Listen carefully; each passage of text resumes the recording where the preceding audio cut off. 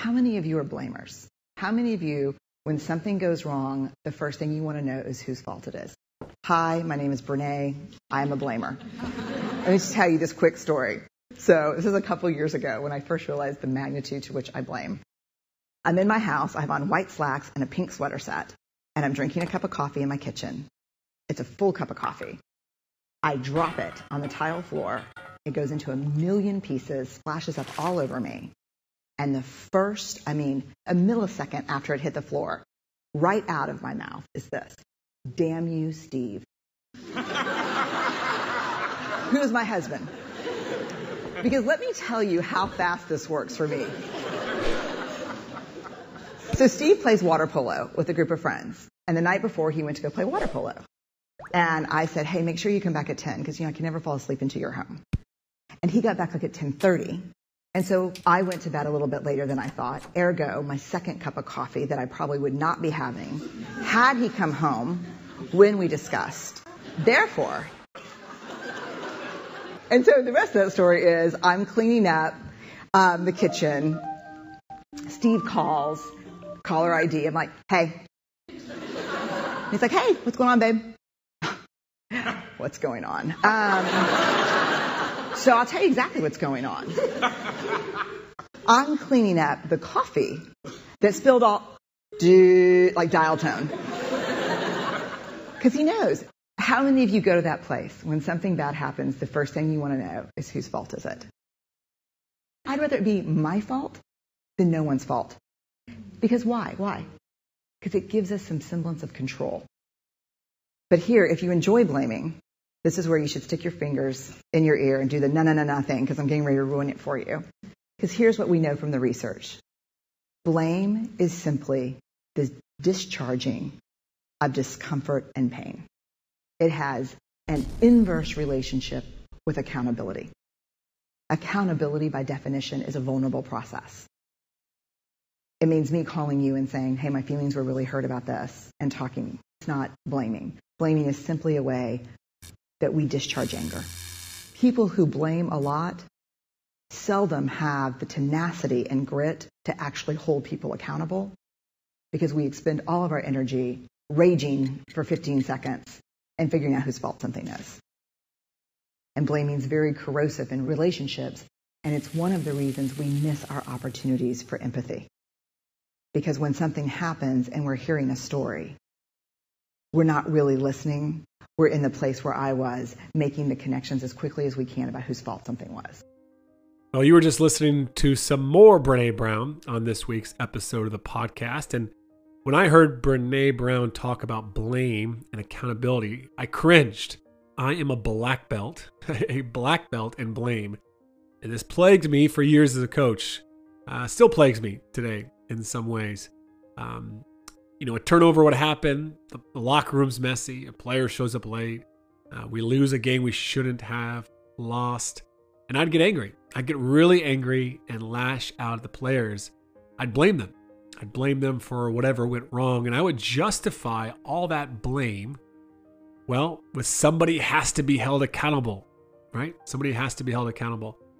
In the day, it was kind of a bunch of nonsense, my justifications for it. When you think about it. It was a lack of ownership on my part as a leader. And you cannot get to the root of the problem when you are just stewing in anger. It just doesn't work.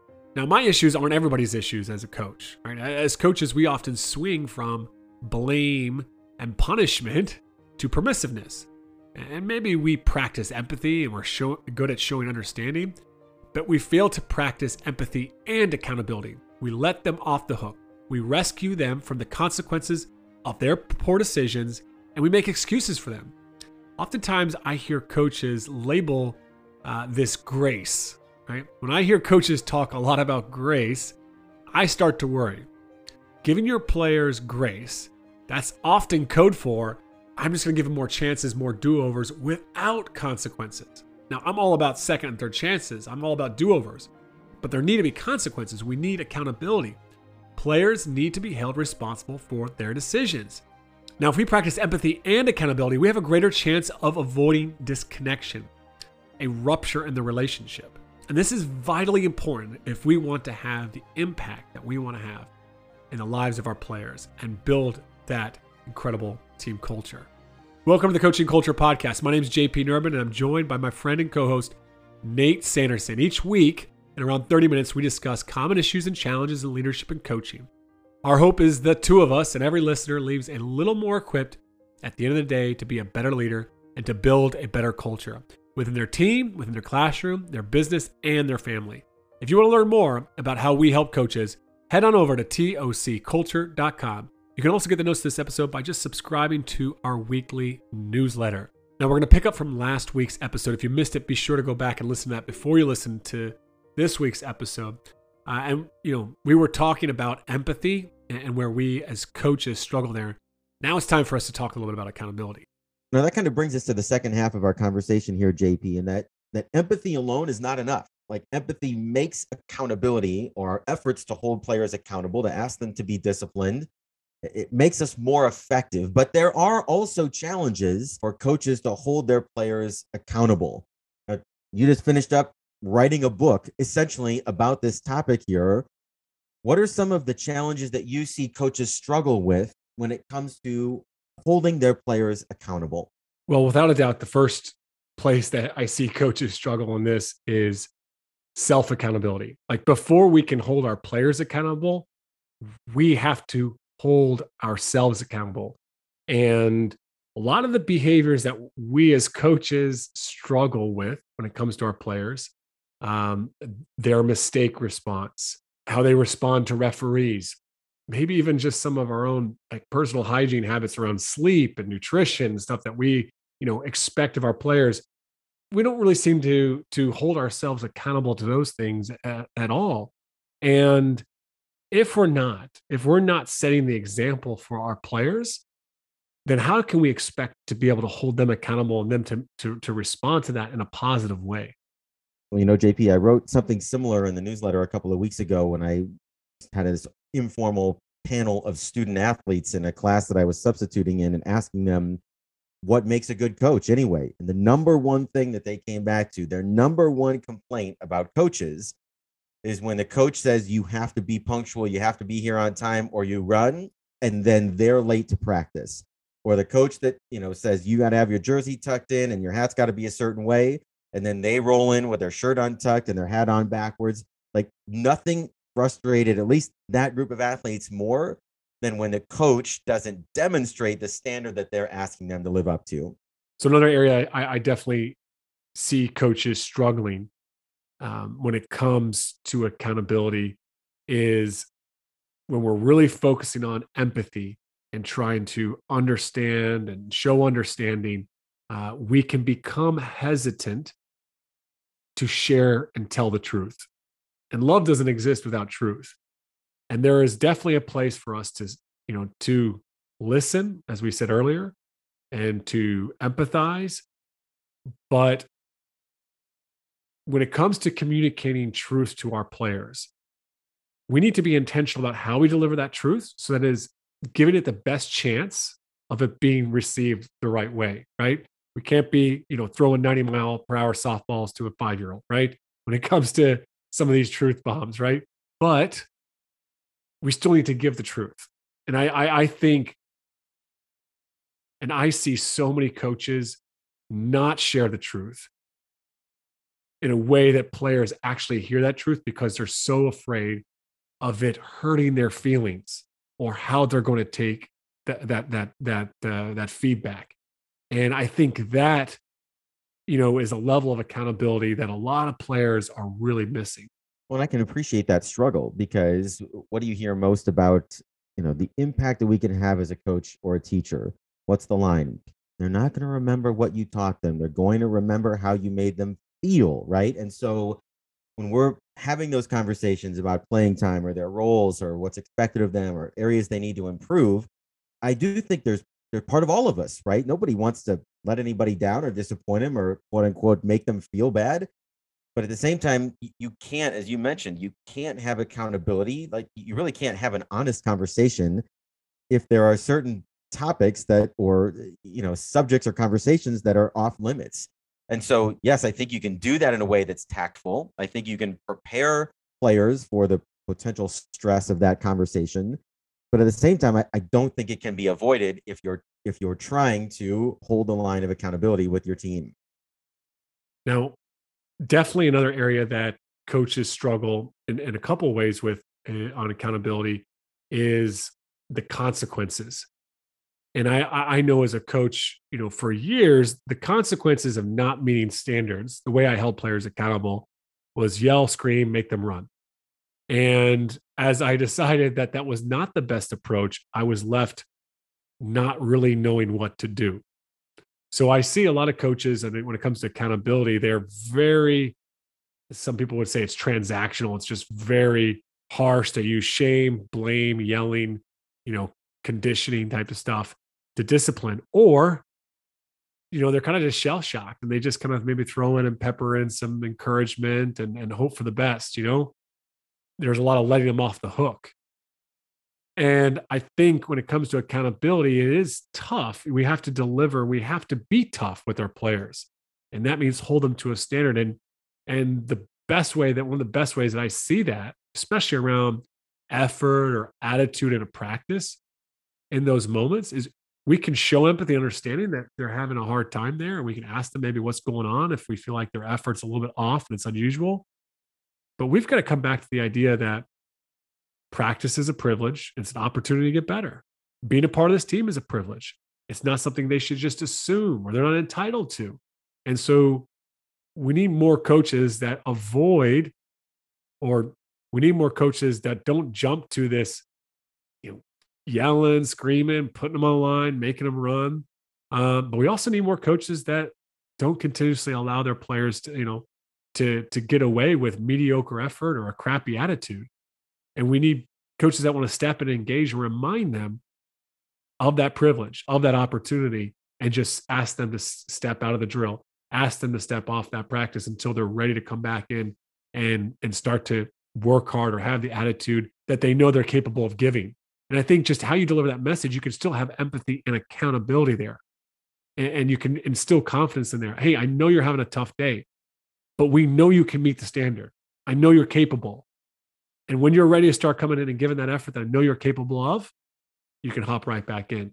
That to me is a clear moment of empathy and accountability working together. Well, I think in what you're describing there, JP, in many ways, it's an art form to try to figure out what is the right progressive consequence, so to speak, to reach that player without overreacting to that player, with the ultimate goal of bringing them back to the standard rather than punishing them or alienating them or separating them from the team, whatever it might be. And I think back to an example we had a couple of weeks ago in one of our summer workouts, and in our open gyms, we get a wide range of players from, some of our middle school kids come in all the way up to varsity players, and it's a hodgepodge, right? So this is the week after we had done our high school camp. And one of the things that we talked about at camp was, what does the energy feel like in our gym when we're at our best? Players describe they're vocal and they're encouraging and they cheer for each other and they thank the passer, and all those kinds of things.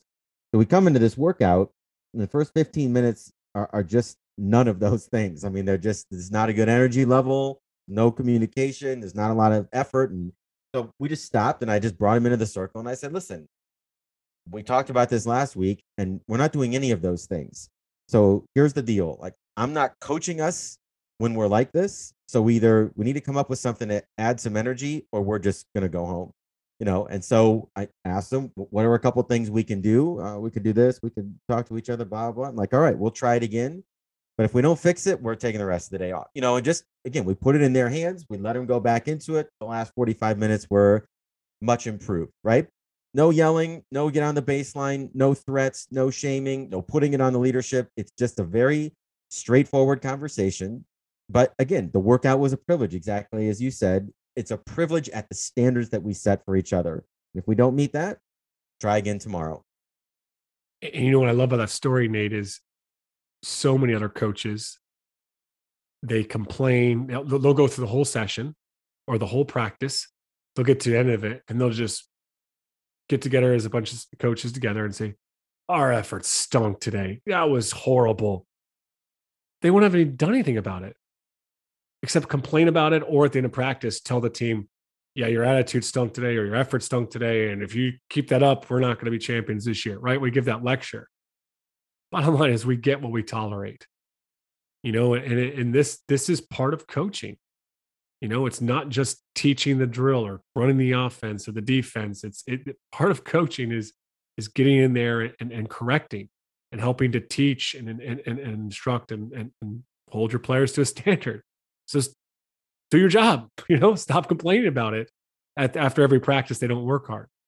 Now, another thing that I see coaches, not just coaches, I see people all across the board do is when it comes to accountabilities, we always want it to be really painful. Like it's got to really suck or else I'm not really holding them accountable. And yeah, there's definitely times where consequences, you want them to have a little bit of pain there. But that shouldn't be just our pure intent. And it was interesting. We had a team recently where there was an incident between two players in the team that kind of had grown apart as the season had gone along. And, they weren't connecting and they were kind of used to be friends. And there was obviously, some rupture or damage in that relationship. And they got into a fight in the cafeteria and they ended up making this big, big mess in the cafeteria. And it's not a good look, obviously, and all those things. And all the administrators and many, people and coaches are just like, well, that's going to be in school suspensions. And they're going to all the traditional types of punishment. And I remember just thinking, what these guys need to do is they need to make up for their mistake, right? They obviously made a mess. So they should just spend a week together cleaning the cafeteria with the cafeteria staff. It's a way to repay. Hey, we made a mess there. They're going to make up for that. They're obviously taking responsibility for their actions. But it gives them an opportunity to spend 3, 4, 5 hours over the course of a week together and an opportunity to reconnect and to rebuild that relationship that is suffering at the time. It's what we're really talking about here is don't go at consequences of, okay, how can I make this painful to teach a lesson? Instead, go, what's the real issue here? What's the potential solution to this problem long term? Well, JP, at the end of the day, in our notes here that we've kind of been working from on this podcast, you put up a graphic from the neurosequential model of sport, which is being designed by Dr. Bruce Perry and Megan Bartlett and some of the friends of the podcast there. And one of the things that comes up in their work, and we've mentioned this repeatedly on the podcast, is that players or adolescents, children, whatever it might be, they develop resilience when they face stress that is predictable, moderate, and controlled, or they have some control in the situation. And the other side of that is when they face stress that is unpredictable or severe or prolonged, they have no control over any of the variables that are causing the stress. That leads them to a place of persistent dysregulation, or they're stressed out and anxious because they don't have any of those variables. So what does that all mean? Like when we're talking about balancing empathy and accountability, what are some good examples? Well, here's one. You go through a season 2, 3, 4 months long. There's going to be a practice or two, or maybe more, where as a coach, you're going to want to hold your players past the time that you have scheduled for them to leave. And this happens to all of us. We feel the pressure of getting ready for an opponent. So we say, look, we're going to hold you a little bit later. Now, there's 2 ways to approach that. So one is what we've tried to do is ask the players permission. Hey guys, can I have 10 more minutes because I really want to go through these 2 out of bounds plays because I know we're going to see them tomorrow. Now, if the team, are they really going to say, no, coach, we all got to go? Well, sometimes they do. If they're going to another practice afterwards, or they have some kind of an appointment, or they've got to work, and I'll take responsibility for it. My fault we didn't get to that. But most of the time, what I'm trying to communicate is, okay, you can give us permission, number one, so that it's controlled. I'm trying to tell them this ahead of time so it's somewhat predictable and it's moderate. I'm talking about 10 minutes here. Okay, that helps them to build resilience, and there's a partnership involved. I'm seeing their situation, but we're still getting done what needs to be done. I was just having a conversation with one of my former players that played for 4 years, college basketball. Just came home. She took a job and she's been coming to some of our open gyms. And we were talking about this, about coaches that get their players out or don't get their players out on time. And she said, our coach in college, we never knew when we were getting out of practice. And so what that meant was every single day it was unpredictable. She didn't know if she could schedule a study group. She didn't know if she could go work at a certain time because they might go 30 minutes, 45 minutes. Sometimes they'd be filmed. They'd go an hour past what was on the schedule. And so every time she said it, they got toward the end of practice, it felt like this collective anxiety because nobody knew how much longer are we going to have to be here. It was prolonged. It was up to an hour. That's pretty severe when you're just taking that time away from somebody. And the fact that they didn't know when it was going to happen, night in and night out, it led to more anxiety rather than resilience. And I think that's a good example of, as a coach, like a lot of that's on us. I think back to my days as a teacher, and one of the few things maybe that I did well in the classroom is I made a commitment my last couple of years. I told our kids and the parents of our kids, I will never give a homework assignment that's due the next day. Because I started to see they're on the road on a Tuesday night, or they have to work. They've got all these things going on outside of the school day. I wanted to, number one, acknowledge that, as we've talked about here, be empathetic to all the things that are going on in a kid's life. But at the same time, there is work that needs to be done.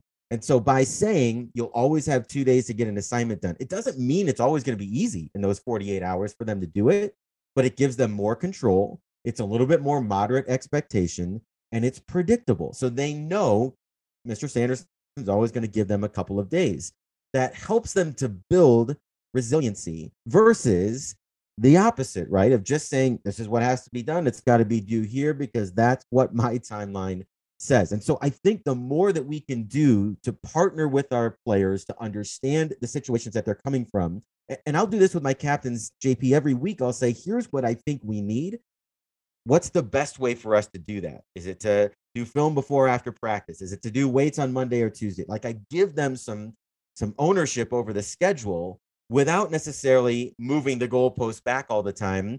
If I get any sort of pushback or brushback, we try to be solution oriented and work together towards it so that, yes, we can be accountable to the things that need to be done, but we can do so in a way where we're seeing the plight of the athlete and the struggles and some of their obstacles and trying to work together to kind of find the best path forward. Well, it's just like my friend Jack Easterby says.